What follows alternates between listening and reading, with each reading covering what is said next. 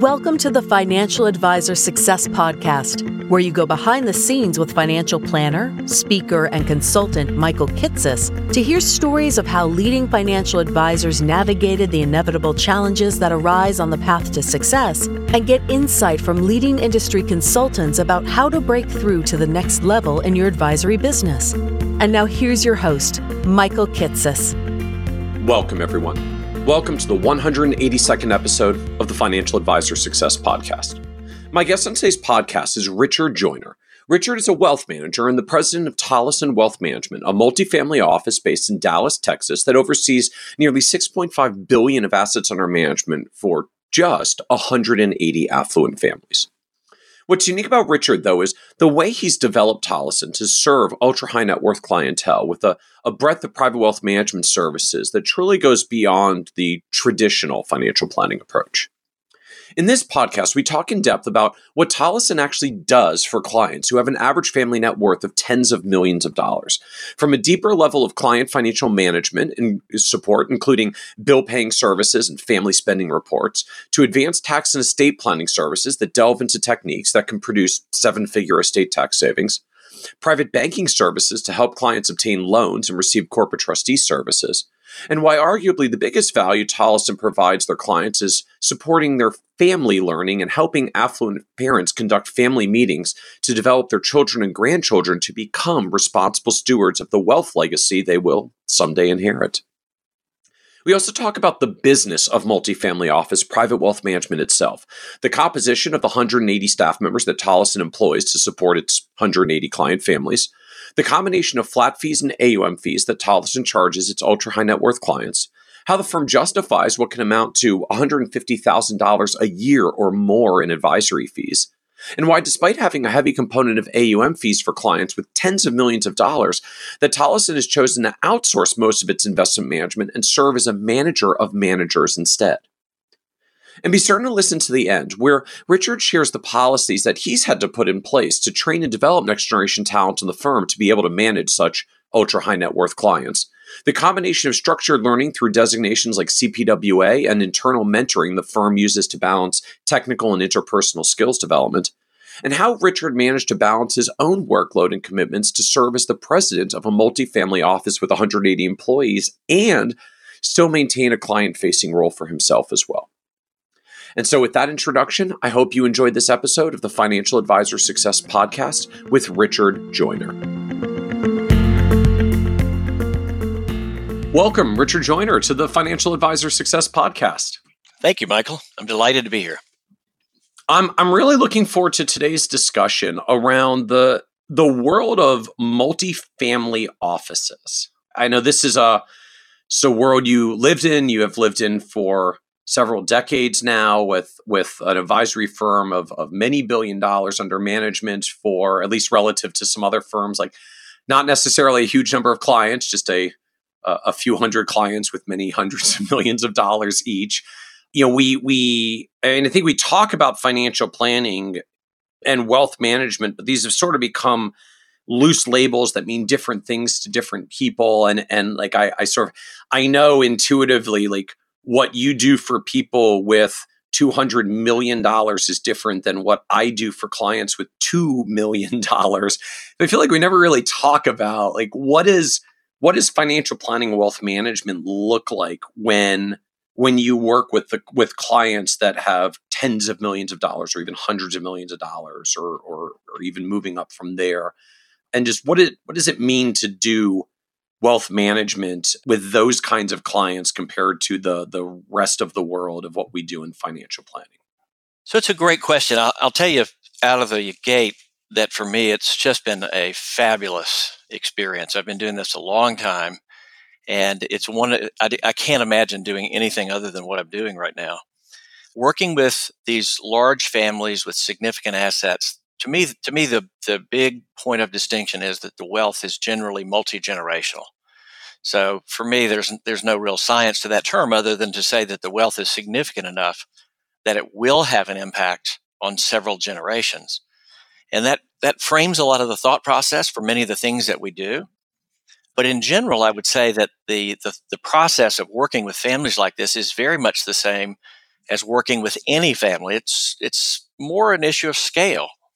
And then when you bring in the multi-generational component, you're still doing financial planning, you're still doing investment management, you're still doing estate planning and tax planning. You're still doing all those things, but it takes on a different dimension when you're bringing several generations into the planning process. And often a big part of the process is actually working with, communicating with, and facilitating conversation with members of those multiple generations at the same time. So whereas it might focus on more of the wealth creator or executive in another world, in this case, the family unit is the unit that we pay attention to. And that really does drive a lot of what we do. Interesting. So I feel like a lot of us talk about we're multi-generational. Like, I have several clients where the clients passed away and now I work with their kids and they inherited the $1 million in dad's $800,000 IRA. I feel like a lot of firms have sort of tried to go down the family tree in working with more than one generation of the family when someone passes away, if only just to literally be able to hold on to the client dollars and family relationship. But I feel like what you're talking about is different than what the rest of us talk about when we say like, well, yeah, like I've done a meeting with the client's kids so they get to know us. And like, I once did an educational series for our clients' younger kids to orient them about money. Like, what does multi-generational planning really mean in your world as distinct from what the rest of us may do to try to have some relationship with kids or grandkids of clients? Probably the easiest way to understand it is to talk a little bit about the services in particular. So our firm is organized as a bank holding company, and within the bank we have a small state chartered bank. But we also have we offer trust services. So we can serve as a corporate trustee and often do serve as a corporate trustee for a family. So when we serve as a corporate trustee for a significant multi-generational family, that drives the need to be involved with more than one generation almost from the beginning of the relationship. Because typically in a situation like that, you're not only involved with the grantor, the original creator and funder of the trust, but you're often working with more than one generation 2 or 3, helping them plan for how to work with a trust, how to determine how much they can afford for housing, how much they can expect to receive in trust distributions, how to integrate trust distributions into the rest of their financial lives, how to understand some of the technical elements of a generation skipping trust. And so I think it's probably as much as anything more a matter of depth and more a matter of how much you're involved with multiple generations of the family from early in the relationship. It definitely changes things. Interesting. So the context for you in getting involved in families might be, a patriarch of family has set up, whatever, a $50 million trust or even a larger number that's going to go to, 3 children who are young adults right now. And your firm may literally be the corporate trustee on this and has to actually communicate to them like, so you're the beneficiary of $50 million trust. It does not mean you actually get to spend $50 million right now. So let's talk about what that actually means and how trust distributions work and what you can expect from this and how you actually live your life when you've got this asset that's going to put some money out to you, but it doesn't always happen, or it's not guaranteed, or the dollars may fluctuate and there's this other money, but you may not get it later, or it may only go to your grandchildren. And let's help you figure out, like, how do you actually live your life? I think some people sort of joke, like, I was going to say first world problems, but like, I'm the beneficiary of a $50 million trust is even kind of above first world problems. But they're real problems, right? If you're someone who built a business and built that wealth and spent all that time and effort building it up, like the last thing you want to do is see it get blown or wasted or lost. So, some controversies around judgments of wealth aside, just for people that have that kind of wealth, this is a really, really major issue and fear and concern is, how do I make sure my wealth lasts and has the impact in my family that I want it to have, which means someone's got to help me make sure that my kids handle this properly, because I didn't grow up with this wealth unless, you're already a second generation inheritor. Like, if I was the wealth creator, I didn't grow up with wealth. I don't know necessarily how to help my family, help my kids, help future generations do this quote right. So, can you guys help me figure this out? How do we actually do this right? Absolutely. And it's kind of interesting when you're dealing with a family situation like the one you've described. Most parents will make the assumption that kids will react to learning of a trust for their benefit like they've won the lottery. Woohoo! My life is going to be great. In reality, sometimes it's exactly the opposite. A child that learns they're a beneficiary of a trust is concerned about not screwing things up or not overspending or being responsible, not disappointing a parent. And so it can be a very, very difficult process for somebody that is just learning about something like this for the first time. And it does take preparation. Often the skills that it takes to build that kind of wealth don't necessarily appear in every single generation. And the skills it takes to maintain it are not necessarily the same as the skills to build it. That's the famous shirt sleeves in 3 generations. Yes, it plays out every day. I think the challenge for the families like that is to recognize that kind of phenomenon, but more importantly, to figure out if there's anything that you either want to or can do to change the trajectory. And it's a pretty involved process, and it's one that requires a very different time horizon. We talk about long-term time horizon in a lot of contexts, but for this purpose, teaching skills and training and getting experience for these kind of life skills, you can be talking more than a few years. You can be talking in some cases a decade or more. A decade or more of like, how am I going to help develop my clients' 26-year-old child who may be inheriting $20 million to be a responsible, productive adult, not fulfill at least all of those media images we create of trust fund babies who are irresponsible and blow the money and have all sorts of unfortunate behaviors.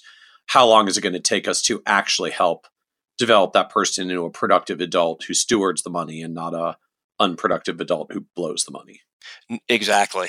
And often with families like this, even if there is a lot of financial wealth, there's often an operating business involved as well.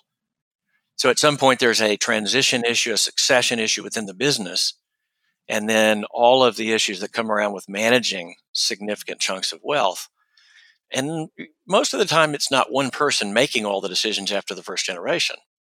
So you bring into the equation the fact that you're having to learn the skills of making decisions together with either siblings or sometimes more difficult with cousins and multiple family branches.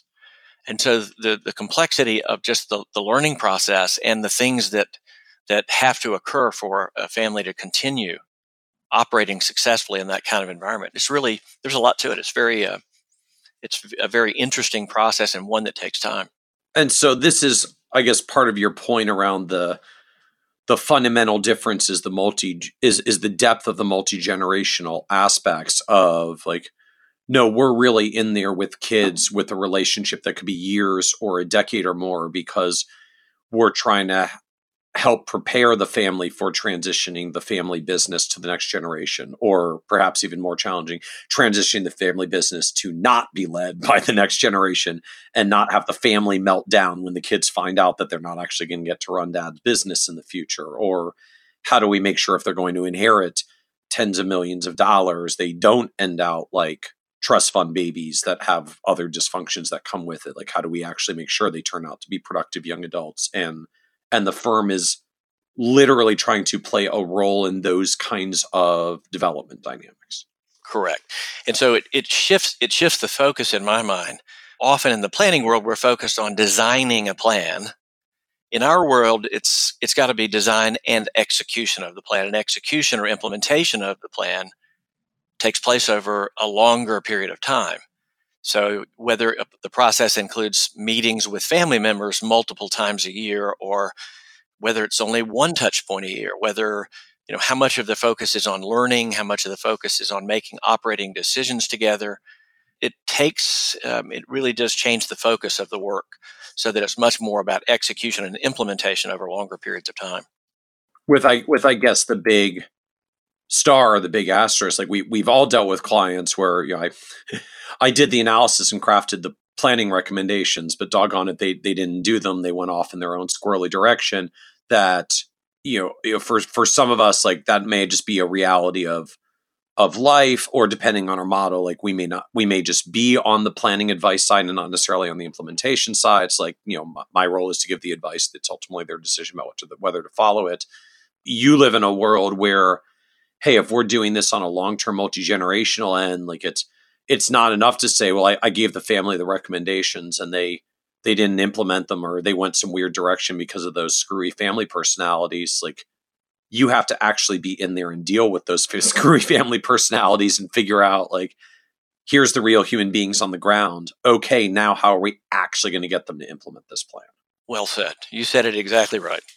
So help us understand, like, I don't know if there is a typical, like, what does a typical family profile look like? Like, if we just, as we continue this conversation, we're trying to put in our heads the quintessential Richard Joyner multifamily office private wealth client. Like, can you paint a picture for us of what that looks like? Sure. A typical client, a typical client has often developed a business, sold the business, either entirely or in part. The family that owns it is typically multi-generational. It's often the case that we're working with families that have kids in their early 20s and that type of age. So they're going to be getting married and having kids, and they're going to be having their own families and starting their own families at some point. But often when we start the relationship, that hasn't occurred. And I guess part of that's just natural age function. Like, founder made business in 20s or early 30s, built business for 20 years, is now in their 50s, has had a liquidity event, and their kids are probably in their 20s, because just that's how the ages line up for that sequence. I think that's exactly right. Okay. Typical family for us has a lot of complexity, whether it's existing complexity or it's just the complexity of having the wealth that is so significant. When you have that degree of wealth, there are obviously a lot more issues that come up. There are a lot more opportunities that come up, whether it's in the estate planning context and you're dealing with planning for multi-generational trusts, or whether it's because you have a $50 million liquid portfolio, you have more opportunities to allocate to direct investments, to private equity, to things like that, to things that may not necessarily fit for every single client. And so there's just a lot more.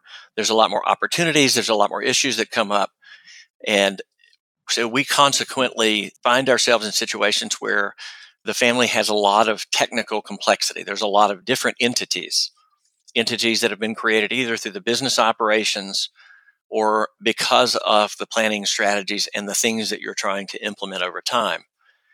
So a lot more of our focus seems to be around planning structures and executing those structures successfully to get the benefits that the client really was attempting to obtain. So it tends to be a family. It tends to be more complex. It tends to have assets in many different buckets. So for us, a client, retirement planning and planning for retirement accounts, for example, is often not as significant an issue as it is in other types of clients, because most of the assets come from different places, and it's much more common for us to be planning around trusts than it is IRAs, for example. So it's just a different set of issues and opportunities. And is there a typical, I guess, either like liquid portfolio or total net worth as we're trying to vision what this client situation looks like? Sure. I would say the average client is probably $30 million portfolio and probably similar amount in other types of assets. So $30 million in business interests, in real estate, in other types of non-liquid investments. So typical net worth is probably 70 to $75 million, with about half of it liquid and half non-liquid.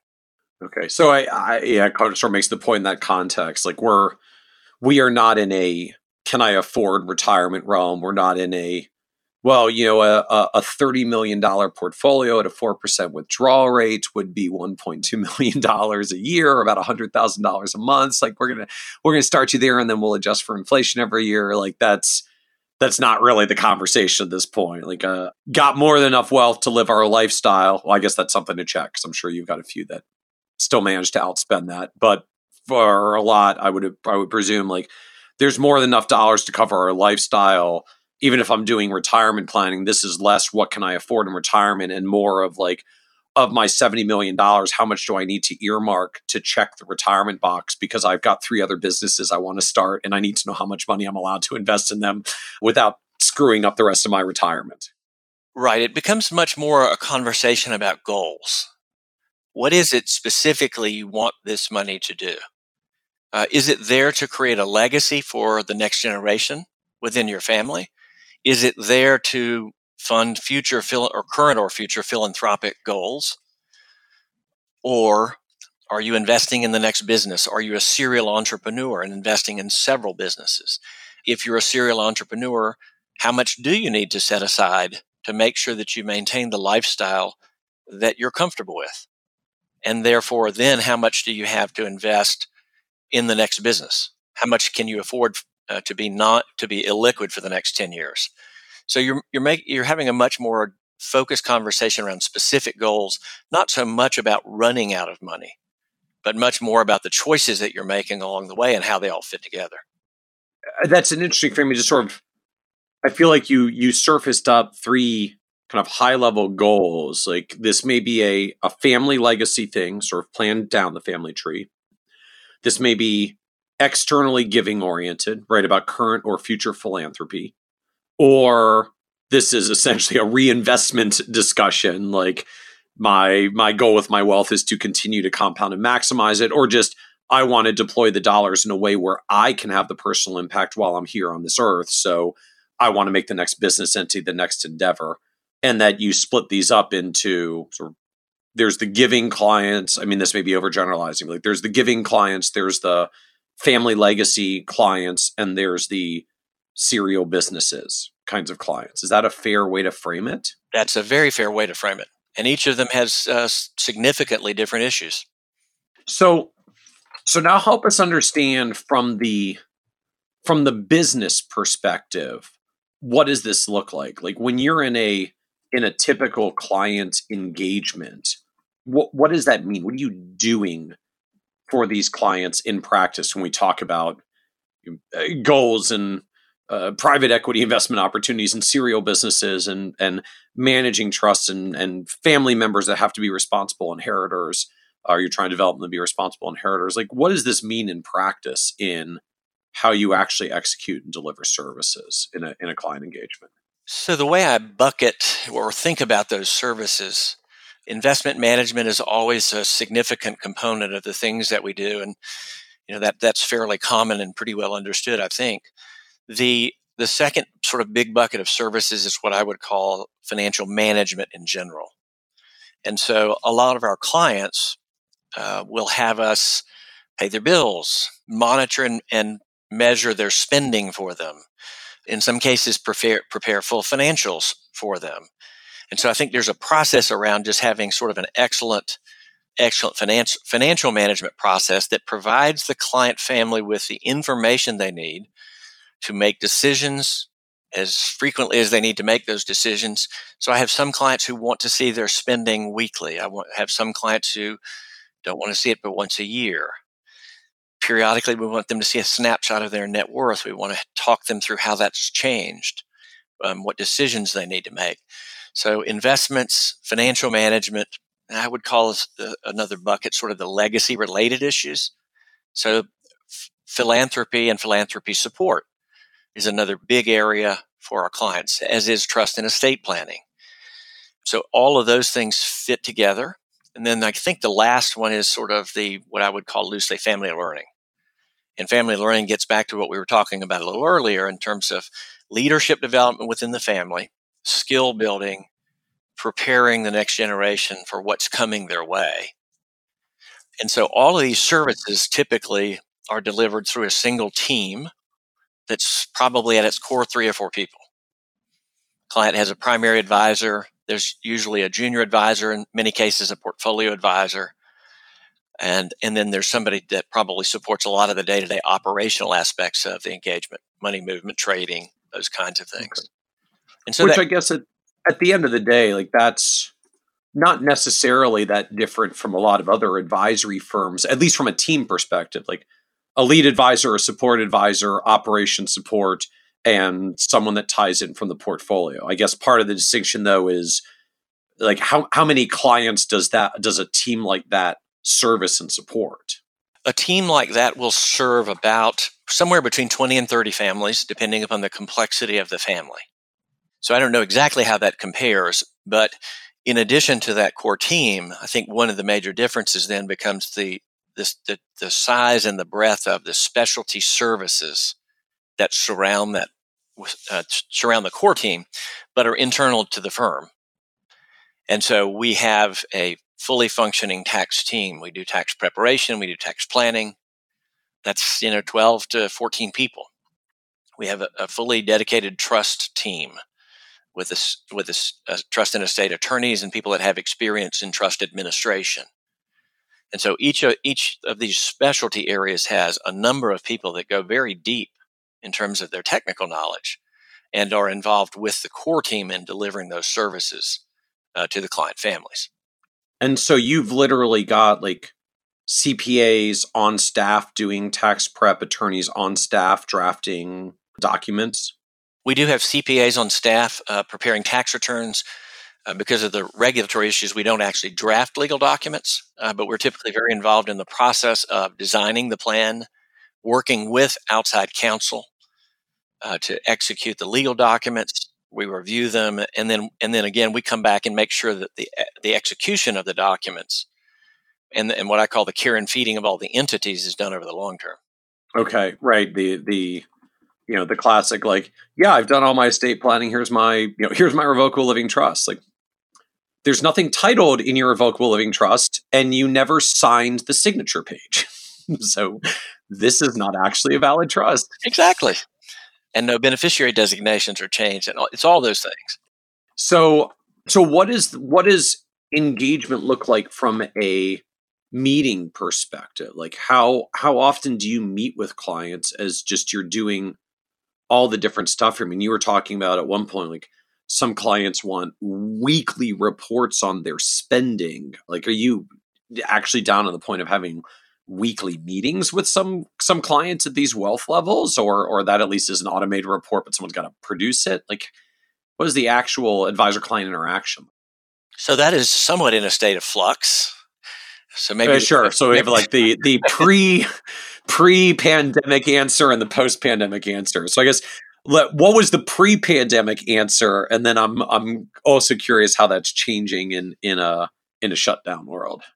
I think the pre-pandemic answer is that contact with most clients is probably on a quarterly basis when it comes to formal face-to-face meetings with the team.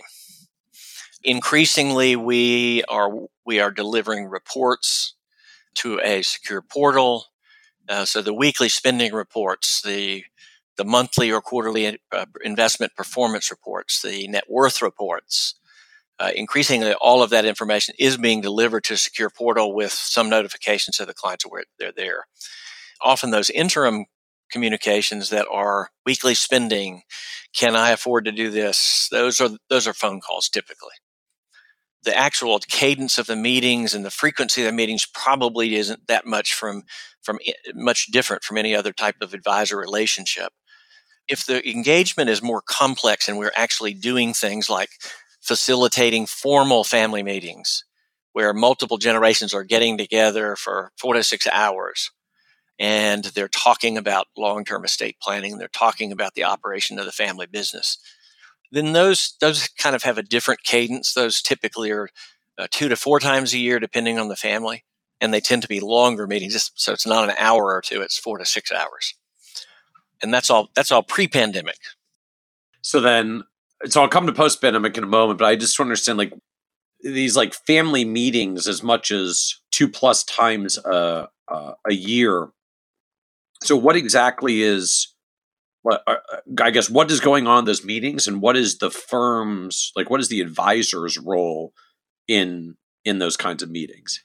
So the advisor's role is central to the process. The advisor's role is either a facilitator or actually is conducting the what I would call the meat of the meeting. The content of a meeting like that can vary a lot depending on the family. So I've got a client family. There's 4 members of the family. It's basically mother, father, and 2 daughters. At least that's the group that's involved in these family meetings. The younger girls are married, and at this point, they don't include their spouses in these meetings. These meetings tend to be twice a year, and they cover everything from updates on the family business. This is still an active business family, to discussions about the operation of their family foundation. Often we will make some decisions within that family meeting about giving from the foundation. They tend to do that as a family because of the magnitude of the dollars. And then there's typically some sort of high-level financial update. We don't do that every meeting because it loses its luster after a few. And we tend to just focus on changes. So we focus on how a particular transaction has done, how it's been completed, where it is in the execution process, and things like that. So there's usually a learning component. There's often a philanthropy component. And in this case, there's a business component. And because the daughters, in this case, are in their early 30s, they don't have a business background that would have necessarily prepared them to operate this business or to take a significant role in the business. A lot of what they're learning is simply business concepts, how the patriarch thought about the business, how we may actually pick a segment of the business and have somebody join us on the phone to talk about a segment of the business. So there's a lot of learning that goes along with it. It varies a lot based on the size of the family.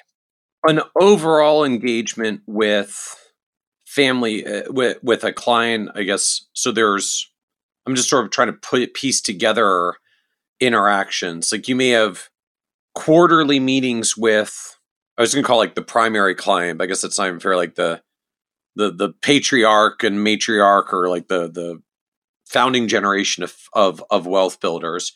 You may have 1 or 2 other longer meetings with the conducting family meetings that bring in other family members as well. Is that separate from meeting with the founding wealth generation clients quarterly as well, or part of the quarterly meetings is sometimes they're family meetings and sometimes it's just them?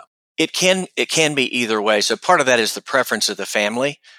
If you have a bigger meeting that's, say, 4 hours long, it's possible to have segments of the meeting with different members of the family joining, or different outside advisors joining.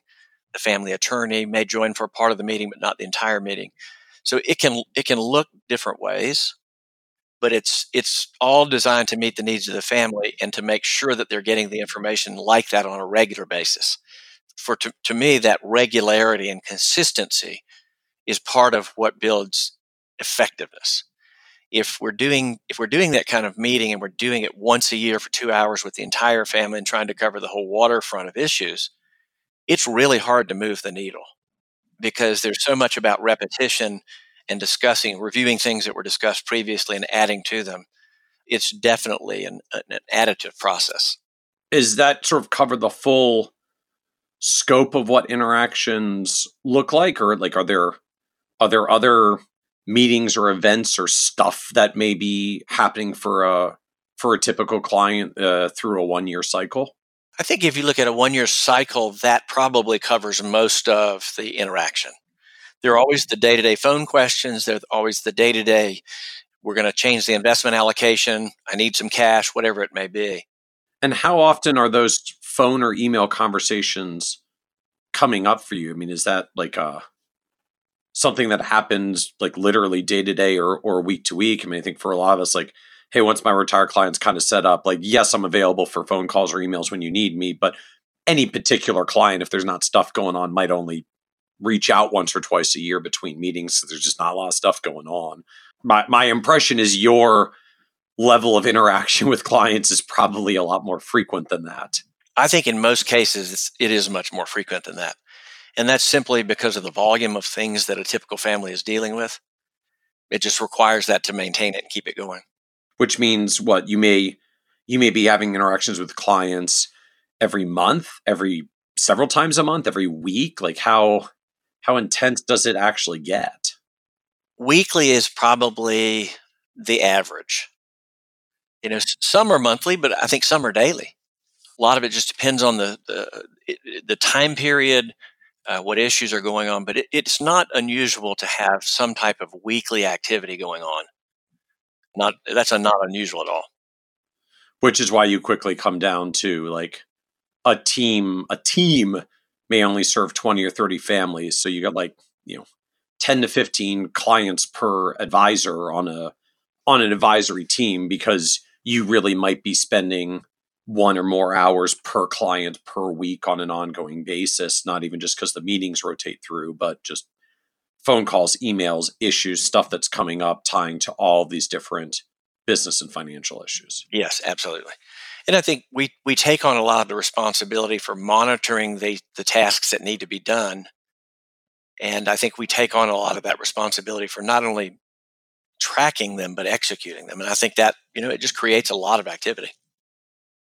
So in that context as well, if I think about the work and activity that happens for clients, how much of this, how much is the client facing activity versus all the support and behind the scenes activity that happens as well? Like, is it, for every hour I'm in with clients, I probably got 2 hours behind the scenes work, or 4 to 6 hours behind the scenes monitoring and implementing work, or even more than that? Like how intensive does the rest of the support work, the shadow work get?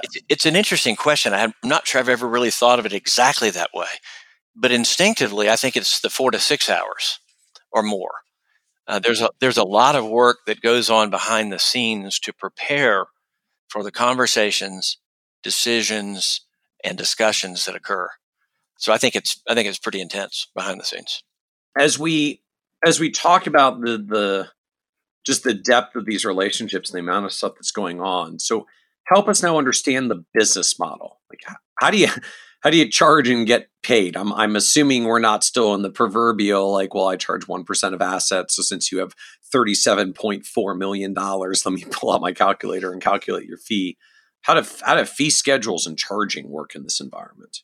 So for what I would call the basic set of services, about 2/3 of our clients are on some type of asset-based fee. And about 1/3 of them are on some sort of a fixed fee. That's very heavily dependent on services that are provided. And then there are specific services that go beyond that sort of base fee that would be charged separately. Things like preparing an income tax return, things like serving as a corporate trustee. There's a particular fee schedule that goes along with that. And then there are a handful of other services that bring that additional fee. But the core service, which we try to wrap into a single fee, is either fixed or an asset-based fee. We try to make that part simple, but it doesn't always come across that way, or it doesn't always work that way. And so how does that, I guess I'll start on the asset-based fee side first. Like, how does that fee schedule work? Is it just a flat percentage? Do you have a graduated fee schedule? Is it more customer adapted than that? Yes, it's all of those things. I think by far the majority of the fees are a fixed percentage of all of the assets rather than a graduated scale. We've just found over the years that that's simpler and easier for people to understand. And because we're typically dealing with a more significant relationship, it just avoids a lot of the issues that go along with a different type of fee schedule. Fixed fee clients tend to be clients that are heavily focused on accounting and financial reporting and things like that are historically more fixed fee kinds of services from other outside firms. So there is still kind of a dynamic, like more investment oriented clients are on an AUM basis, more accounting and financial reporting clients are on a fixed fee basis? That there is a correlation there, no question. Okay. And so what is a typical, if they're on the AUM side, what is a typical fee schedule, I guess like fee rate come out to be? I just have no context for what a typical AUM fee is. Like, is this still a 1% fee because your services are in depth even for a significant worth? Is it a 0.5%? Is it 0.25%? Like, what does a typical AUM fee look like in this type of clientele?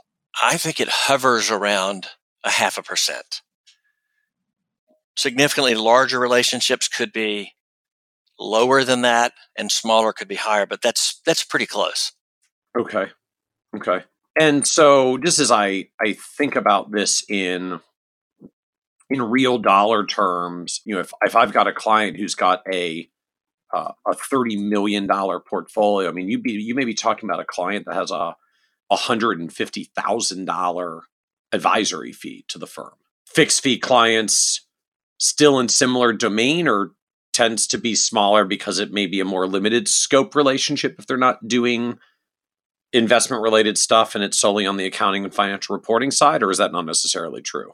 So I think the fees would hover in that same dollar range. I think the $100,000 a year plus would still be applicable for most of those clients. I think it just depends a lot on the mix of services and so on, but it's a similar ballpark. So just help me understand, like, how's the conversation go when you're trying to justify a $150,000 advice fee? Like, I get on the one hand, when your net worth is $75 million, like $150,000 maybe doesn't sound like as big of a number to them as it does to some others, but like that's a hefty fee. I'm sure there are a couple of people listening who are like, I am willing to fall on my sword and take Richard's clients for only $100,000 a year per client. Like, how do you have that fee conversation to explain and justify just fees that add up at that dollar? Well, I think if you put the fees out there without the rest of the equation, it's easy to come to that conclusion or to ask that question. I think that when you start looking at the actual work that goes into the relationship, it casts it in a whole different light. If you go through the list of services and you talk about, if you're back to our earlier discussion, if I'm spending an hour with my client and there's 4 to 6 hours of work to be done outside of that, maybe 4 to 6 is actually on the low end. The explanation really is much more about the work than it is about the fee. Because if you took those fees and you looked at them on an hourly basis, you looked at them on a competitive market basis, looking at outside firms that do similar services, I don't think you would say those fees are excessive. And honestly, when we have conversations about fees, it's much more about the work that's being done and much less about the fees themselves. I just don't. I think most people conclude that they're getting a lot of value. We don't get a lot of feedback that's different from that. Because at some point you just start adding up the sheer number of hours of work it takes across all the different team, across all the different stuff. And for clients at this level, like, that work's got to get outsourced somewhere. Like, they're running a business and doing whatever else they're doing. Like, they're not going to be doing the hundreds of hours of work that it takes to support the complexity issues that are in their lives. So it's going to quickly get down to, well, like, I can hire a person, right, for $150,000. Like, I could literally hire a CFP to do my stuff, but they may not necessarily have the breadth of all the different areas of expertise, because you're dealing with philanthropy and trusts and estates and legacy issues and the daily or monthly cash flow financial management issues, and you don't necessarily want to have to train them on that.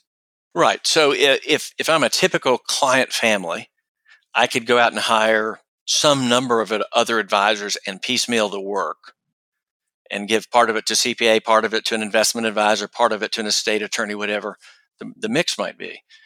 If you look at the cost of doing that, that's certainly an option, but there's a lot of information that has to be exchanged and handed off and things that have to be coordinated and executed. And so there's a lot of value in having more of those things under one roof and together, so that all the information's in one place, all the execution's in one place. You have one phone call to make instead of some number.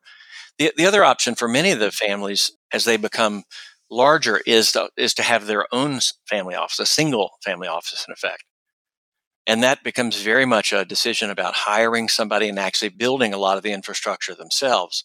Some families will choose to do that, but as you know, a business like that is, it's complicated to put all the infrastructure in place and manage the people and give all of them careers and deal with the complexity of the regulatory issues and so on.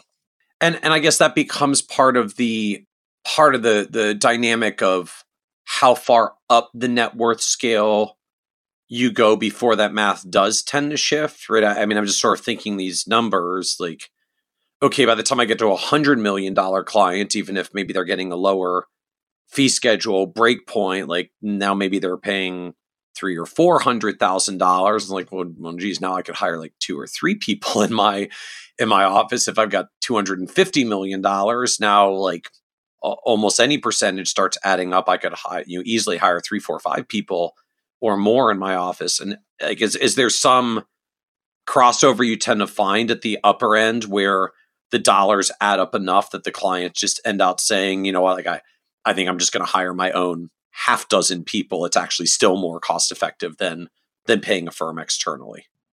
So I think what happens there, Michael, is when you go through that thought process, I think there is a point, if you're a $500 million family or up, I think the economics can make sense. But you still have that threshold question of, do I want to be the one to run this? How do I make sure that I've got all of the various technical areas of expertise covered in sufficient depth and breadth for what my family needs? It's, you got to have office space, you got to have technology, you got to do compliance, you have all those same things that you're doing and that you're not able to leverage off the cost of sharing the platform effectively. And I guess, again, if you were focused enough as a business owner to build a business worth $500 million, you probably didn't do it by sweating the last bit of minutia on who you're hiring, right? About your personal financial also, right? Like I'm just imagine if I've got $500 million and this is my pain point, like is saving $100,000 by opening up your own personal family office versus hiring an external firm to do it that already has the infrastructure and the focus, like is that really where you want to save $100,000? Like I get it, $100,000 is a lot of money, but like after the first $500 million, I suspect you have more impact by spending your time somewhere else. Yeah, I think that's right. And I think that what happens when you work with for example, a multifamily office, one of the things that I have found that's really unique about that platform is the fact that you bring a lot of different expertise to the table, whether they're under your roof or not. So if a client comes to me and they're focused, think of some fairly esoteric and relatively uncommon things like I'm dealing with an aircraft related issue, or I'm dealing with something very, very specialized in the trust world, whether it's addiction or it's, there are those kinds of things where having that network built of people that you trust, that you have a go-to team for things like that. There's some value. There's a lot of value that comes from that. If you're starting all that from scratch, every time the question comes up for the first time, you're starting at scratch and you've got to go out and research those things and find out. Like I've done the conversation with my clients. Do you buy or lease your car? I would be still working from scratch if I had to help my client figure out, do you buy or lease your aircraft? Right. Some of these issues are very, very unique. No question about it. Whereas I would imagine you actually have done that analysis, that calculation more than once for clients over the years to show them, like, here's the buy versus lease decision on your aircraft. More than once. So help me understand the organizational structure. You had mentioned earlier that the firms actually organize under a bank holding company structure, whereas I think most of us are used to, like, I'm an RIA or I work under a broker dealer. So what is what does bank holding company structure mean, and like what's held in the bank holding company as part of this structure? So, first of all, the reason that we are organized the way we are, we started as a single family office for the founding family. And is that the Tollison family, because the firm is Tollison Wealth? Mm-hmm. Okay. And the Tollison family is several generations in as a banking family. And so they know the banking business.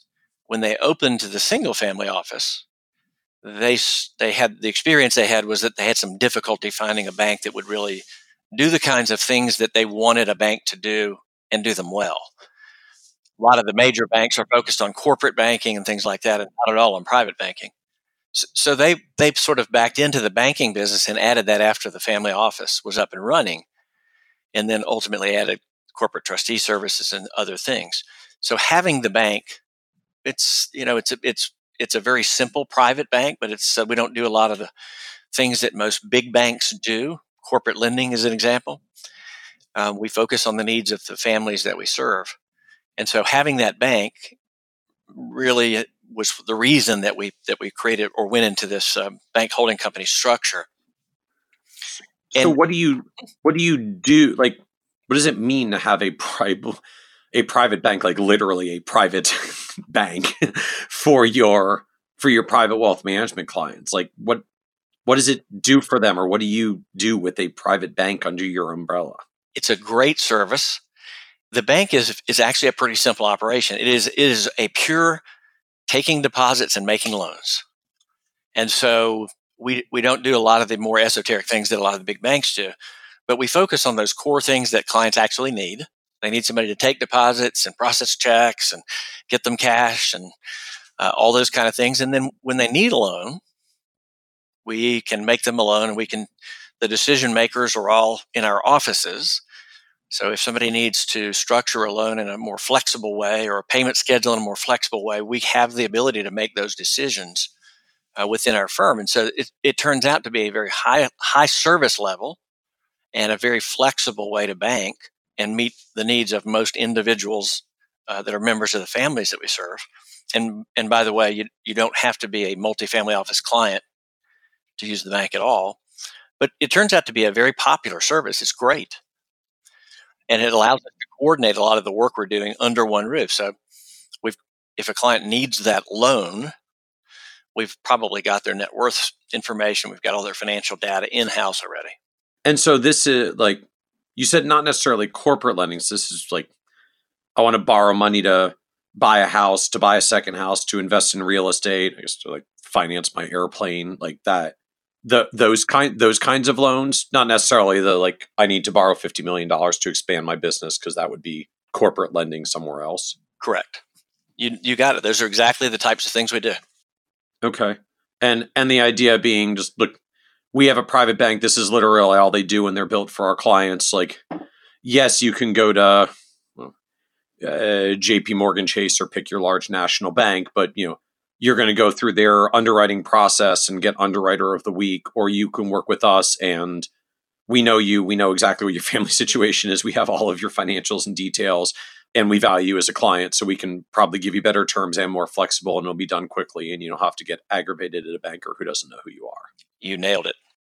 And so do you also still just have to compete on terms? Like, is this a high yield deposit bank and you've still got yield pressure and we have to compete on borrowing rates, but hey, our underwriting process is a little simpler since we know our clients, so we can compete on rates? Like, is there a rate aspect to this as well, or is this in practice mostly a servicing and ease and convenience and maybe customization of, we can just make loan terms for you because we know the banker, it's our employee?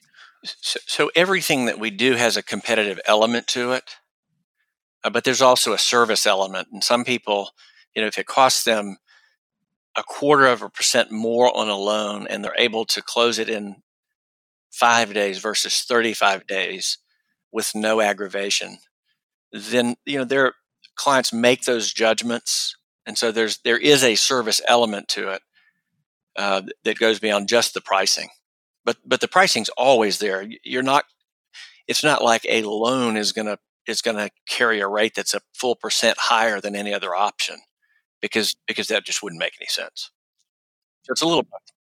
But you may end out a similar or a tiny slice higher, but you can justify that on convenience and the rest, and it consolidates that client relationship under one roof. Yes, and the only thing I'd add to that is to say that it's not always higher cost. In some cases, it's a lower cost because the type of lending that we do, in a mortgage loan world, you don't find a lot of lenders out there that will do asset-based lending. They're all focused on your paycheck and your credit rating and all those things.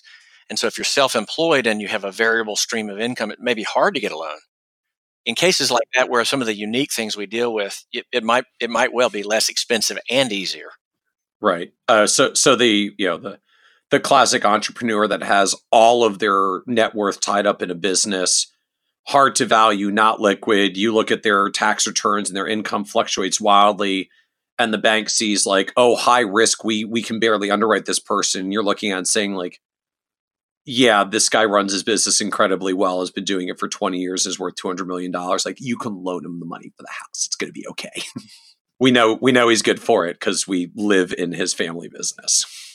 And so I guess I'm wondering a little bit just sort of the mechanics of the banking end. Like, does the bank end out with sort of concentrated loan risk because there's only so many clients that you can lend to in this dynamic? Like, do you guys actually have to worry about the diversification of the loans when you're doing large ultra high net worth loans to a limited number of ultra high net worth clients, or is the point they're so financially stable you're just not going to really face any defaults that you're worried about?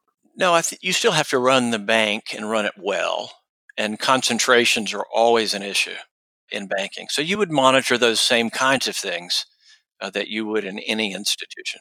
Okay. And I guess from the flip side, like, what happens when it's an existing client and they really want a crazy loan and you have to decline them? It does happen, and we typically in a situation like that talk through with them the reasoning for our decision. But it happens. I don't think we necessarily we don't want to give anybody the impression that we'll take any kind of loan on any terms and so on. We're typically looking for safe loans, low risk loans, and we'll do a lot of things to accommodate terms, but we certainly don't want to make any bad loans. Which I guess to some extent becomes look, we just can't do that loan for you here.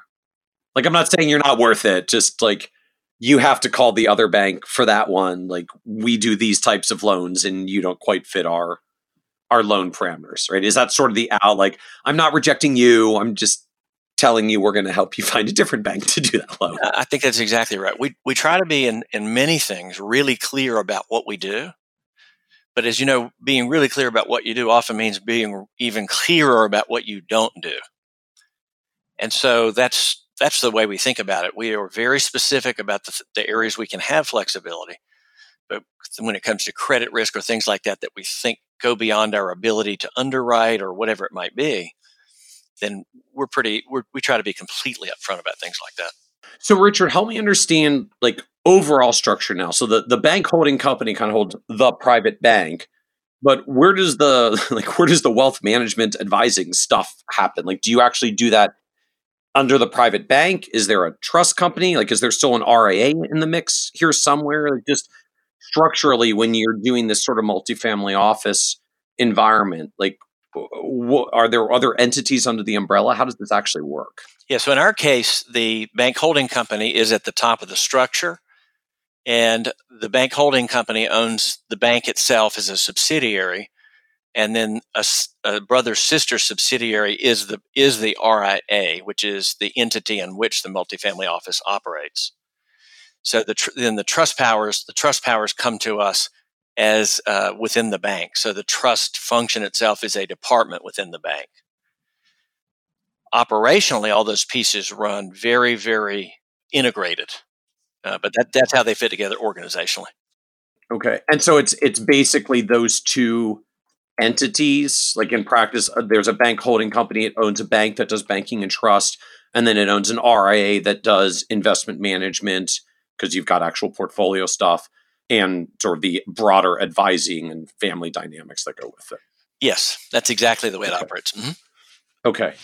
And so under that structure, like we haven't really talked much about just investing itself. Like what does investment management look like for a client that has $30 million? And like what do you do in-house versus externally versus we find it for you versus we manage it? Like how does that come together in a firm like yours? We are the core advisory team, the advisors that we talked about earlier, are supported by a 10-person investment team. The investment team does all of the strategy research, the manager research and due diligence, the ongoing monitoring, and so on. A typical client portfolio at that level probably doesn't look that different than a portfolio in most other places. We have clients who execute a full portfolio that has equity strategies, fixed income strategies, some specialty strategies. Probably the biggest difference in the portfolio itself is the existence and probably the degree of private equity you might see in a larger portfolio, because they can withstand some of the illiquidity that goes along with private equity investing. But from our perspective, we are a manager of managers. We're helping set strategy. We're working with clients to choose the allocation, identify the goals, constraints, and then we pick outside managers for execution. The only exception to that is that internally we manage the municipal bond type portfolios. Anything other than that strategy, we would work with an outside manager. So what leads to the decision to be in that manager's model? Because I'm going to imagine at your size, like that was a choice. Like you could go hire a bunch of people and do it internally and adjust your fees accordingly, or you could position yourselves as manager or managers. So what leads you to do that, especially in a world where like you're charging 0.5% of $30 million and not actually managing the money directly yourself? You're manager of managing, which means there's another layer of fees for those folks to get paid. Like what leads to the decision to do that? I think it comes from the experiences that we've had over the years and the realization that even if we put together, no matter what the team we put together internally, that there would be areas of the market that we couldn't cover well. There would be strategies that we wouldn't understand or execute as well. And so I think it's just the benefit of the experiences we've had over the years in looking at managers that do very specialized things in very specialized parts of the market. I think that has worked for us very well. We try to be what I would refer to as implementation agnostic. If we have clients who want to go very high or very low cost, very high transparency, tax efficient portfolios, any of those kinds of things, we have the ability, to execute an ETF based portfolio or a mutual fund portfolio or really any kind of portfolio that the client prefers. So we have a variety of ways that we can go about that execution or implementation of the portfolio. And so in the truest sense, like, look, you want us to build you a low cost ETF portfolio. We'll put our resources together to do that. You want us to put together something with a bunch of private equity opportunities because you think there's still opportunities to do even more there. We'll go do the due diligence work and put that portfolio together for you. Like you pay us our dollars. We do the research and design and create the portfolio allocations and find the stuff to implement. You pay us for that, and then the underlying ETF will get its ETF fee. The underlying private equity manager will get their private equity manager fee. But like you pay them for their part, you pay us for our part. Now you did mention like we choose specialized managers and specialized segments of the market. So it sounds to me like the types of managers you use when you talk about being manager of managers may be different than what other advisors use. You're not necessarily pulling, or maybe you are, like pulling from a list of managers at Schwab or Fidelity, or like pulling from a list of managers from Envestnet. What do specialized managers mean for you, and where do you find them? And actually, how do you create those portfolios? So to me, the specialized managers, an example would be a strategy. We're investing in a strategy and have for a while that involves that focuses on community banks and the fact that mergers will occur over some period of time. There are some strategies in the fixed income arena So in a high yield portfolio, we're typically more focused on high yield municipals than we are traditional high yield because of where the market is and the types of things that have happened. We try to look for managers that are unique. They have a unique strategy or their ability to execute is unique. We are able, in many cases, to access managers that other firms might not have access to because we have typically clients who are investing larger amounts. So we try I guess larger amounts and less, in the industry's terms, hot money. Like, I'm going to assume when short of someone having poor performance, where just your due diligence process strikes them out, you don't exactly have the clients that are hot swapping around on funds, like if only because they got other things to do with their time and money, like building their business. So they're not trading stuff, which means you're stable money for some specialty managers as well. Absolutely. We source our managers ourselves. And so this team of 10 people on the investment team, they travel a lot. They have a lot of meetings. They talk with a lot of managers. Often we're getting ideas from clients or from other family offices. So there's this informal network. Sometimes it'll be from other institutional investors where one of our senior management sits on the investment committee of a pension or an endowment or whatever it might be. But we have a pretty robust process of identifying and vetting those managers ourselves, and we like that. We like the fact that we are doing that work and doing it ourselves. Interesting, but I think you make a good point about the depth when you say like our investment team is traveling a lot. I presume literally do like on-site due diligence, like let's see how they actually manage the money and run their and whether they run a tight ship, because I'm literally going to show up and see how the ship is run. We do everything that we feel like we need to do. We'll do background checks, criminal checks. We want to be in their offices on a regular schedule. Experience again tells us over and over again that it's not the same on the phone or even on a virtual due diligence call. You need to be in their offices and see what's around them and how the people are interacting, and you can tell a lot from that. So investment implementation for clients is kind of this manager of managers framework. Will help you figure out overall allocations and risk. Will help you figure out even what style. Like, are you a low cost ETF kind of client? Or are you a high risk? Let's go for private equity home runs kind of client, and just help them get to whatever it is that they want to pursue. Yes, and some of our clients will come to us with preferences to managers. They'll bring existing managers into the mix, which from our perspective is no problem at all. We'll go through and do whatever due diligence we feel like we need to do, but we're trying to make the platform as open and flexible and transparent as we can for our clients. Ultimately, the common theme for all of it, to me as well, is your clients kind of have a unique level of flexibility, because when the dollars are more than you need to make retirement work and you sort of afford your lifestyle, because you oddly get in a realm where like I could make an equal case for the client to be 100% fixed income or 100% private equity, because they don't need the cash and they don't need the liquidity and they don't need the return, but the return couldn't hurt. And like they could just literally go anywhere on the spectrum, because our traditional you need to invest for a certain level of risk in order to grow your portfolio to achieve your goals. Like, that's not actually part of the discussion for your clients, or at least it's not framed that way. It's a very different conversation. And that particular part of the conversation is one that occurs regularly. If you don't have to take the risk, why should you? The reality is that most clients want to take more risk for some reason, whether it's to add to the portfolio that ultimately goes to charity or whatever it might be.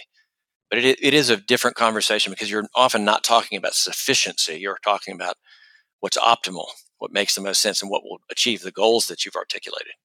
And so what does the firm look like overall now? Like, how many clients or assets or staff or revenue? Like, I don't know how you measure size, since you've got some hefty fixed fee clients. So I don't even know if AUM is the good measure for you. But how do you look at the size of the firm overall, of what you're doing and how many you're reaching? So the size of the firm is overall, we serve about 180 families. That doesn't give you necessarily a good indication of actual number of family members. My largest family is about 80 people. Assets at the end of 19 were $6.5 billion, something thereabouts. Obviously, that's changed today. We have about 180 people in total.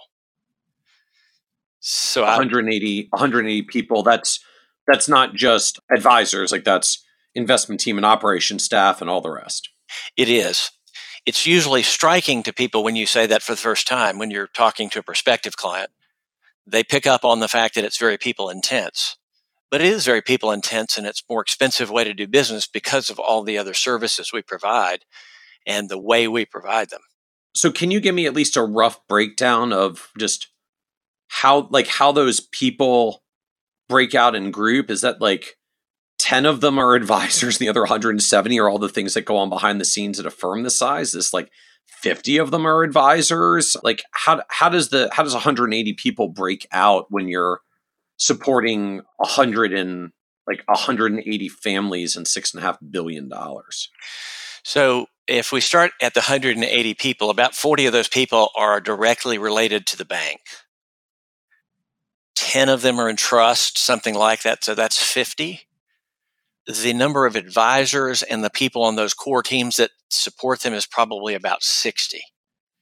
The rest of them will be in one of the specialty teams, or we have obviously some corporate level folks, some IT and operations folks, compliance and all those things. So the core team itself is probably 60 people. Interesting. And so like even in that context, like particularly when you get out of the trust company and the bank and into the core base, 120 to 130 people, of which upwards of half are either advisors or on specialty teams supporting advisory functions, and less than half are actually the financial operations compliance administration end, which I guess speaks to just, very high net worth families. So again, for $6.5 billion, you don't have a ton of people relative to other advisory firms that might have 1,000 plus clients simply to get to $1 billion, or 2,000 clients to get to $1 billion. You're at 180 clients across $6.5 billion plus other wealth held outside that isn't investable. So your staffing dynamics end up with lots of advisors relative to clients, right? You essentially have on average 3 families per advisory staff because of the level of depth, which I guess helps to explain why you end out averaging $150,000 of fees for clients. It's a very different business model. Yeah, it really is. So as you look at the business overall, like how do people come into this kind of business environment? Like, I mean, I get it for, someone in your position who's been doing this for 20 plus years and has learned how to connect with and relate to these types of clients. But I think even just for the average advisory firm, like how do I train someone to put them in front of my A clients who have $1 or $2 million for, I call like average advisory firm? That's still a stressful and challenging team and people development dynamic. You live a world like, how do I develop someone to put them in front of a $70 million client? How do you think about like team and talent development and just getting people up to speed to be able to do what you do at that level of depth and complexity? Such a good question. So you obviously know all the dynamics of the industry and the people supporting the industry. Probably 5 or 6 years ago, we ultimately concluded it was very, very difficult to hire experienced people that came to us with the set of skills and experiences that we really needed.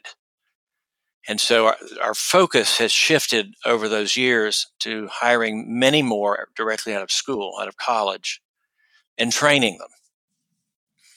And so that means that we spend a lot of time and energy talking about how you develop those people, how you get them all of the areas of technical expertise you want, and all of the other skills that they need, whether it's relationship management or having difficult conversations or leading a team internally.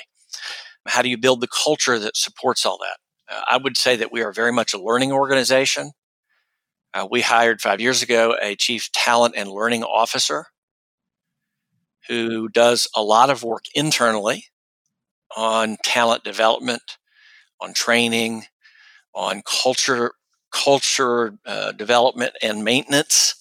It takes a lot of time and energy, and it costs. And it's something we spend an enormous amount of time doing and trying to make sure that we do it well. I won't tell you it's easy. It's not. I think it's hard. It takes a lot of time. The industry continues to change at a fairly rapid pace. I'm one of the older and more experienced advisors. We have a good group of younger advisors that are coming along, but you've always got to be looking at that talent pipeline and making sure that you've got enough people coming along to support not only the growth itself, but the types of growth that you anticipate. And then, hiring for some of the specialty teams, hiring members of a tax team or a trust team, very different in many cases, how you go about hiring and training those people. So it's a daunting thing to tackle. So what are you finding works, I guess, for either sourcing talent or vetting talent or developing talent? I mean, what's actually working for you guys, having tried and tested this? Hiring is always a challenge. We do as much sort of what I would call behavioral interviewing as we can. We try to think about experience. What do you mean by behavioral interviewing? So interviewing people not just for their technical background and their degrees and their experiences specifically, but asking them, focusing on specific types of behaviors that are important to us, and then asking them questions to essentially elicit descriptions of situations they've been in and how they've handled them and what worked and what didn't. It's going much beyond just what I would call the resume information, and trying to get examples of teamwork, for example. Give me an example of a time that you worked as a successful member of the team. Tell me what your contribution was, what you did well, what you didn't do well, what you would do differently next time. It's trying to dig into those things and really identify the specific traits that we're looking for people that will succeed in our organization. And so does that become a kind of an anchor question, like giving an example of a time you blank with some behavior or core value thing that you want to see? Give me an example of teamwork. Give me an example of when you dealt with a difficult situation with a client who wasn't happy. Like, what were they unhappy about? What'd you do about it? Exactly. Those are very, very common questions, and we try to do as much of that as we can. I think that really makes a difference. We also focus a lot of time and energy on building leadership behaviors internally, creating and supporting a culture that encourages people to be focused on learning, and I would say taking risks. It's interesting to me that so many of our younger folks seem to struggle with the idea of taking a risk because I might fail. And it's, if you're running a business like this, you really need people to take smart risk, not crazy risk, but you need them to take smart risks and try doing things different ways and experiment with what works and what doesn't. Without that, I think a firm like ours, it's very hard to grow and be successful over the long haul. So what do you do to try to build leadership behaviors internally? It's something we've spent a lot of time on. We do a whole host of things. So we try to encourage, we have some internal training that we offer ourselves. So it might be a series of lunch and learns, there might be some formal training that occurs with people at different levels on skills, on communication skills, on how to have difficult conversations, on how to lead through a change process, the kinds of things you might anticipate, all of that kind of stuff. So we do formal training, we do informal training. We try to have a lot of informal interactions where I try to interact with some of the younger folks in the organization to give them the benefit of experiences and storytelling and things like that. We do use some outside personality testing. We've used things like the DISC analysis as a great way for people to understand communication styles among the teams. We have had a series of leadership retreats over the years where sometimes a client comes in, sometimes other outside speakers come in and talk about leadership. We've had some Navy SEALs come in and talk about leadership from their perspective. So it really is just a whole host of things that we do. And we're always looking at the lists and trying to figure out how to do it better and more effectively. And you're tending to hire at this point, like straight out of college? Like, do you go that young, or you like to get people who've been for a few years and then bring them into your environment? Our tendency recently has been to hire more directly out of college and to train them and to really work hard on training them, because there are so few firms that operate the way we do that having a couple of years of experience doesn't seem to necessarily help them uh, in the way that we're looking for it. Right. And as you look at that development cycle, like how long do you envision it takes from like we hired a college student until like this person is going to productively be able to handle a client that might have $50+ million? That's a really good question.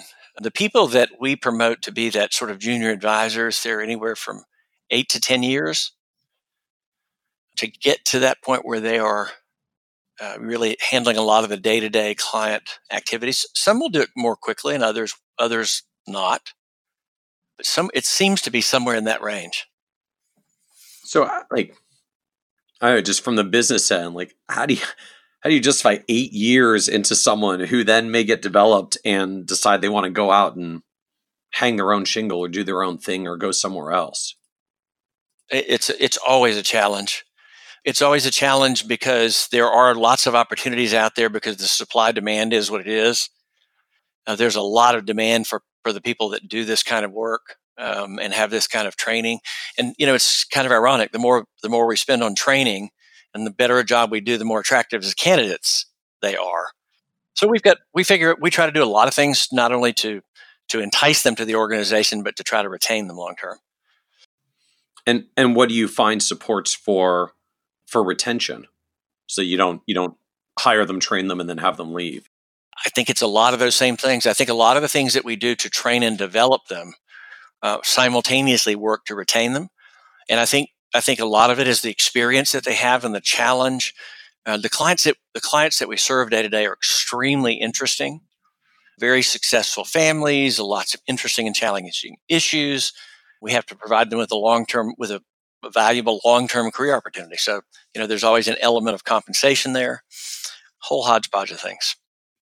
And then where does it fit in? I know you have historically had a lot of involvement in investment in wealth institutes, CPWA, Chartered Private Wealth Advisor program as well. Where do you think about things like CFP certification or CPWA in the context of all the rest of what you're talking about? Because CFP in particular, I still view it as a good anchor designation for being a financial planner, but we are not learning how to conduct multi-generational family meetings in CFP certification. You at least start getting into it a little bit with CPWA, but even CPWA still has a fairly heavy technical tilt to it of just all the technical stuff around how do you deal with ultra high net worth clients in terms of estate planning and retirement accounts and the rest. So how do you look at, I guess, structured learning programs and involvement in something like CPWA versus what you do internally versus just call school of hard knocks reality? Some things you're not really going to learn about how to handle a client until you manage to do it wrong and hopefully not blow up the relationship in the process and learn from it. I think that all the things that you noted through that, I think the CFP program does a great job of providing a broad-based information and knowledge to somebody who's coming into our organization. So we support people not only getting the designation, but I think it's equally important that they go through the classes. We have a variety of classes that are offered near our work location, and so we give them that training. I was very involved in the creation of the CPWA, and in the creation of the designation itself, it was very much driven by what you alluded to, which is the type of clients that we serve. We need a lot more depth in certain areas than in others, and it was intended to supplement that CFP training and knowledge. So we actually use those things and support them and support folks getting those designations as one of the parts of getting them the technical depth that we need them to have. We're always looking at other programs as well, whether it's just one-off conferences or other things like that. From my perspective, I try to encourage people to make sure that it is relevant to what we do. It's not only just the technical knowledge either; it's the exposure to other people, the learning they get from people that are in the classes with them. And as you know, I think it just creates a great dynamic and a great learning process for people that are going through that development. Are there other, I guess, like programs or conferences or organizations that you would highlight as being helpful to learn this stuff? Because I know for a lot of advisors, even that want to go this direction, there's sort of I have trouble getting a job in a firm that does this because I don't have enough knowledge and experience, but I can't figure out where to go to get the knowledge and experience because everyone says it's experiential and there aren't very many conferences and programs for it. So for people who are looking for structured learning, because they don't live in this environment already, like it sounds like CPWA is one because you were involved with it, but are there other conferences or programs or organizations or designations that you look at as being helpful in trying to learn some of this stuff? So there are programs in some of the major universities that are helpful. So there's several family business programs around the country that I think some are very, very good. The organizations that focus on this family office world the most, the two that I would note would be the Family Office Exchange and then the Family Wealth Alliance, both out of Chicago. They offer membership programs, but they also offer various types of development, whether it's webinars or other means of delivery. They offer fairly regular conferences and serve as a resource and perhaps even clearinghouses for jobs, those kinds of things. Both of them are very focused on this family office market. And so I think that's a good place to start. Including, I guess, if even, join, get some of the education, get involved, and then check out the job boards if you're trying to figure out how to find a role. Absolutely. So having done this now for nearly 20 years at Tollison, what surprised you the most about trying to build and scale up a multifamily office business, living this model? I think what has surprised me the most, it seems like there's a surprise every day. It's in so many ways rewarding. I thrive on challenges and learning new things and trying new things. And so I think it's been amazing as an experience. The surprise, if there is one, probably is how hard some of the operational issues are.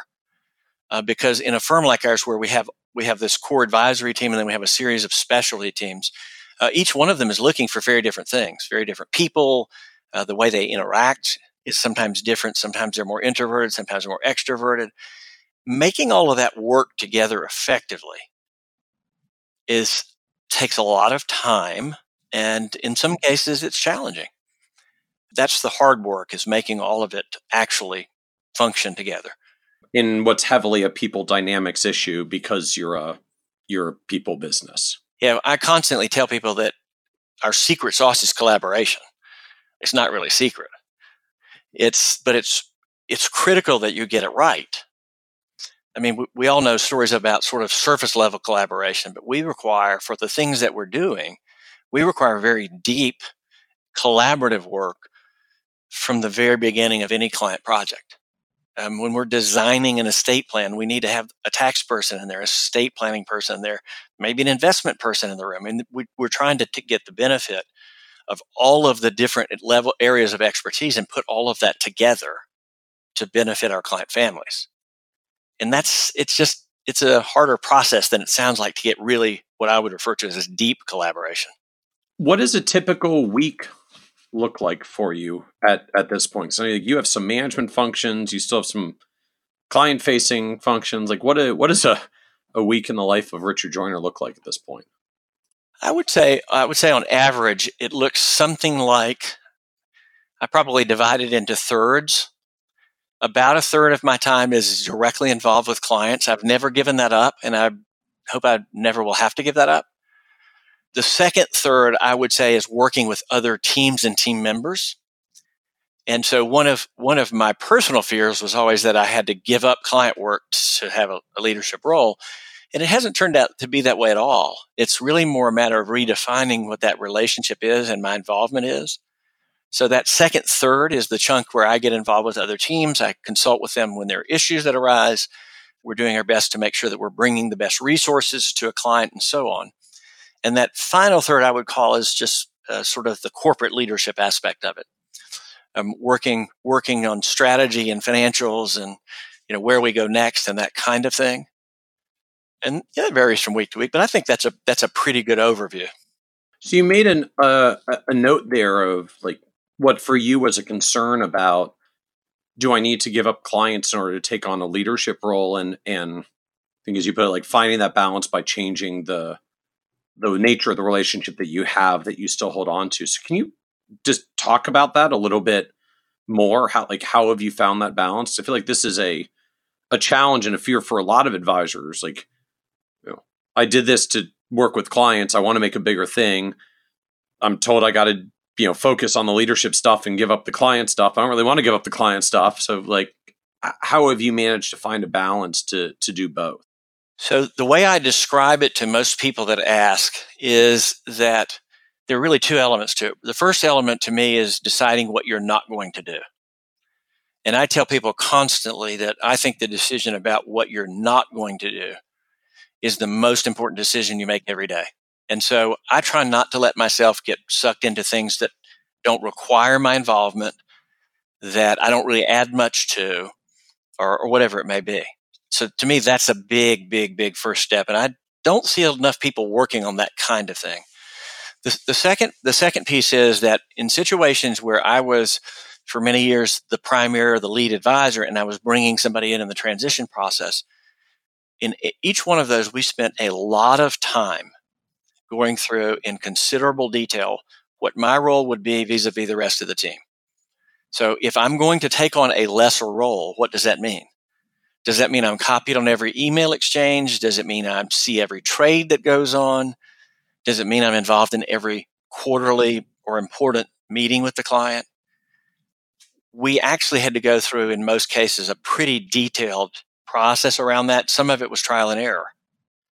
And so for me, it was making sure that I could maintain a level of involvement, or I had members of the team that were briefing me on what I needed to know on a regular basis to maintain the right level of involvement, not to be micromanaging the team, but also not to be so uninvolved that it feels to the client like I'm just showing up.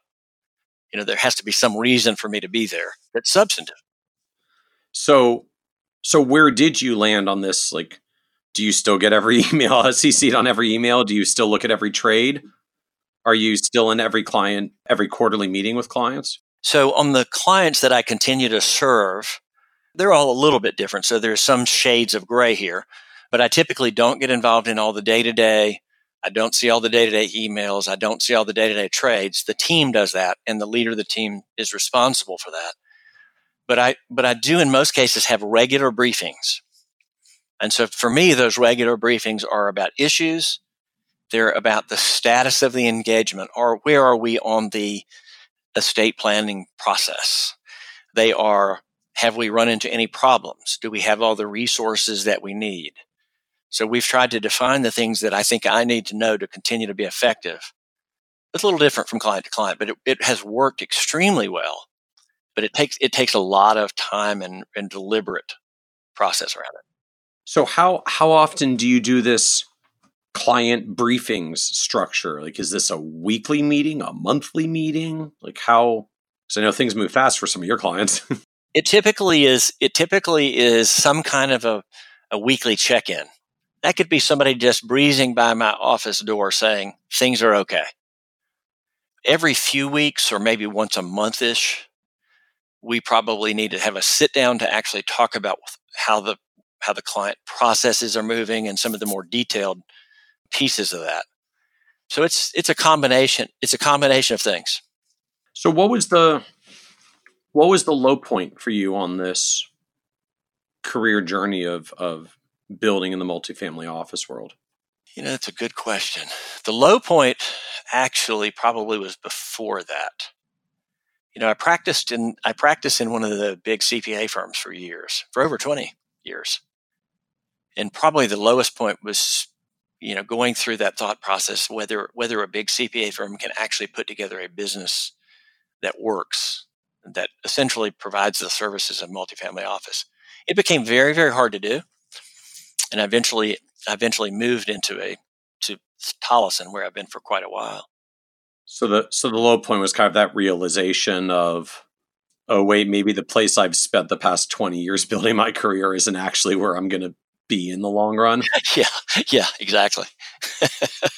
Why did it take me 20 years to figure it out? I'm still debating that. I don't know. Well, like, was there a particular moment or trigger point of just, oh, okay, this is going to have to change? No, I think there were things going on in the CPA firm world that really precipitated it. Sarbanes-Oxley became law about the time I moved, and it was clear that they were not as focused on this set of services because of the potential for conflicts between their audit clients and the executives and the senior people that ran and owned those businesses. So that probably was a precipitating factor. But once I saw what could be done in a sort of an independent firm like this, it's been it's been an amazing run. It's not always easy. So there are ups and there are downs, just like there are with anything else. But on the whole, it's been amazing. So as you look back over having spent the past nearly 20 years building at Tollison, like, is there anything you know now about like what it took to build this and make it work that you wish you could go back and tell you from 20 years ago when you were getting started in the independent channel? No doubt. I wouldn't have been as afraid of making this transition that I made into more of a leadership role. And I think that would have been a really important thing for me to know at the time, because it was just not something that I felt like I wanted to do, because I felt like I was giving up too much. I certainly wish I had had more training and leadership skills. When I took this particular role that I'm in, it was 2013. I had to do a lot of learning about leading a bigger organization. And I don't know that there's a great way to learn that. You do a lot of reading, you do a lot of study, you do a lot of trial and error. You try to talk to as many people that are good examples as you can talk to. I could have used that training a lot earlier in my career. Really could have. Any, I guess, like training or books or something that you read or went through that had a big impact in figuring that out for yourself? I'd love to read anything by Patrick Lencioni, great leadership author. There's one book called The Ideal Team Player that I think is absolutely wonderful. Stanley McChrystal wrote a book called Team of Teams. I thought it was a great book, but I'm a big reader. So I'm constantly reading new things about leadership. What's the current reader sitting on the nightstand now?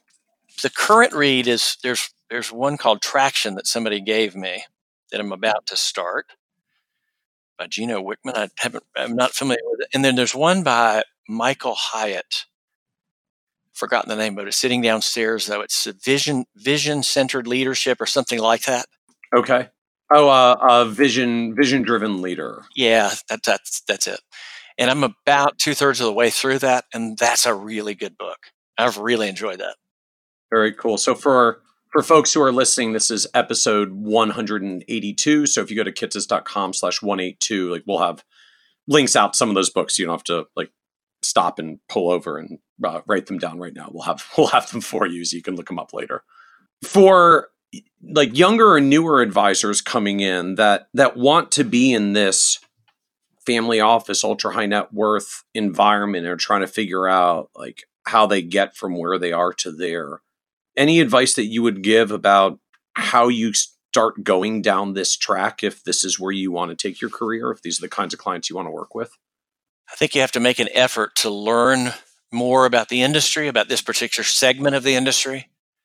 How do you do that? I think you go to some of the organizations like the Family Office Exchange we mentioned earlier. I think networking with people who are already in this part of the industry is extremely helpful. It is different because it is so specialized and so focused on particular types of clients and their issues that I think doing that work and really learning from that kind of a process is probably the most critical thing. You have to find it. You have to go look for it. And by definition, most single family offices, they try to keep a low profile.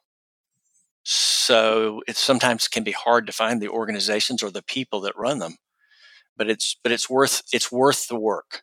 So that's either like why you go to an organization like Family Office Exchange because they're gathering there because the organization's built for it, or I guess it sounds like you're saying even just try to be creative on the internet and figure out where single and multifamily offices are wherever you are, and just reach out to them and say, can I take you out to lunch and learn more about what you do?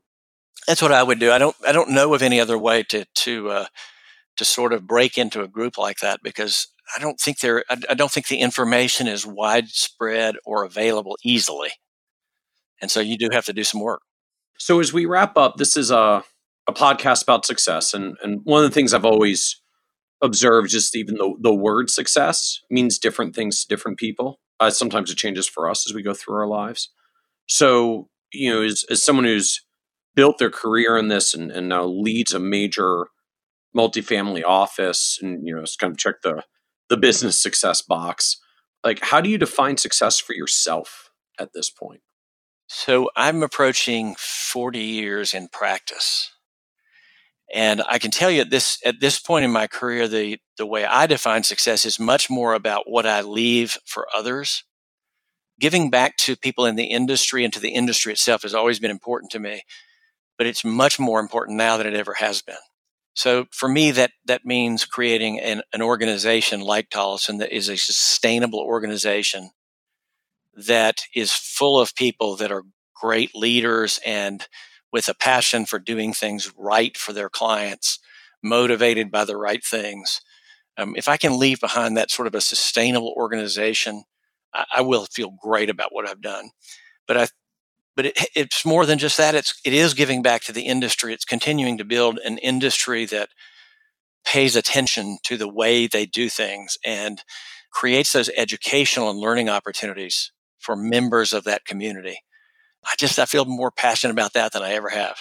I love it. And certainly appreciate what you've given back for Investments Wealth Institute and CPWA, where we've crossed paths a few times over the years. And really just appreciate you joining us to share the story on the Financial Advisor Success Podcast. Thank you, Michael.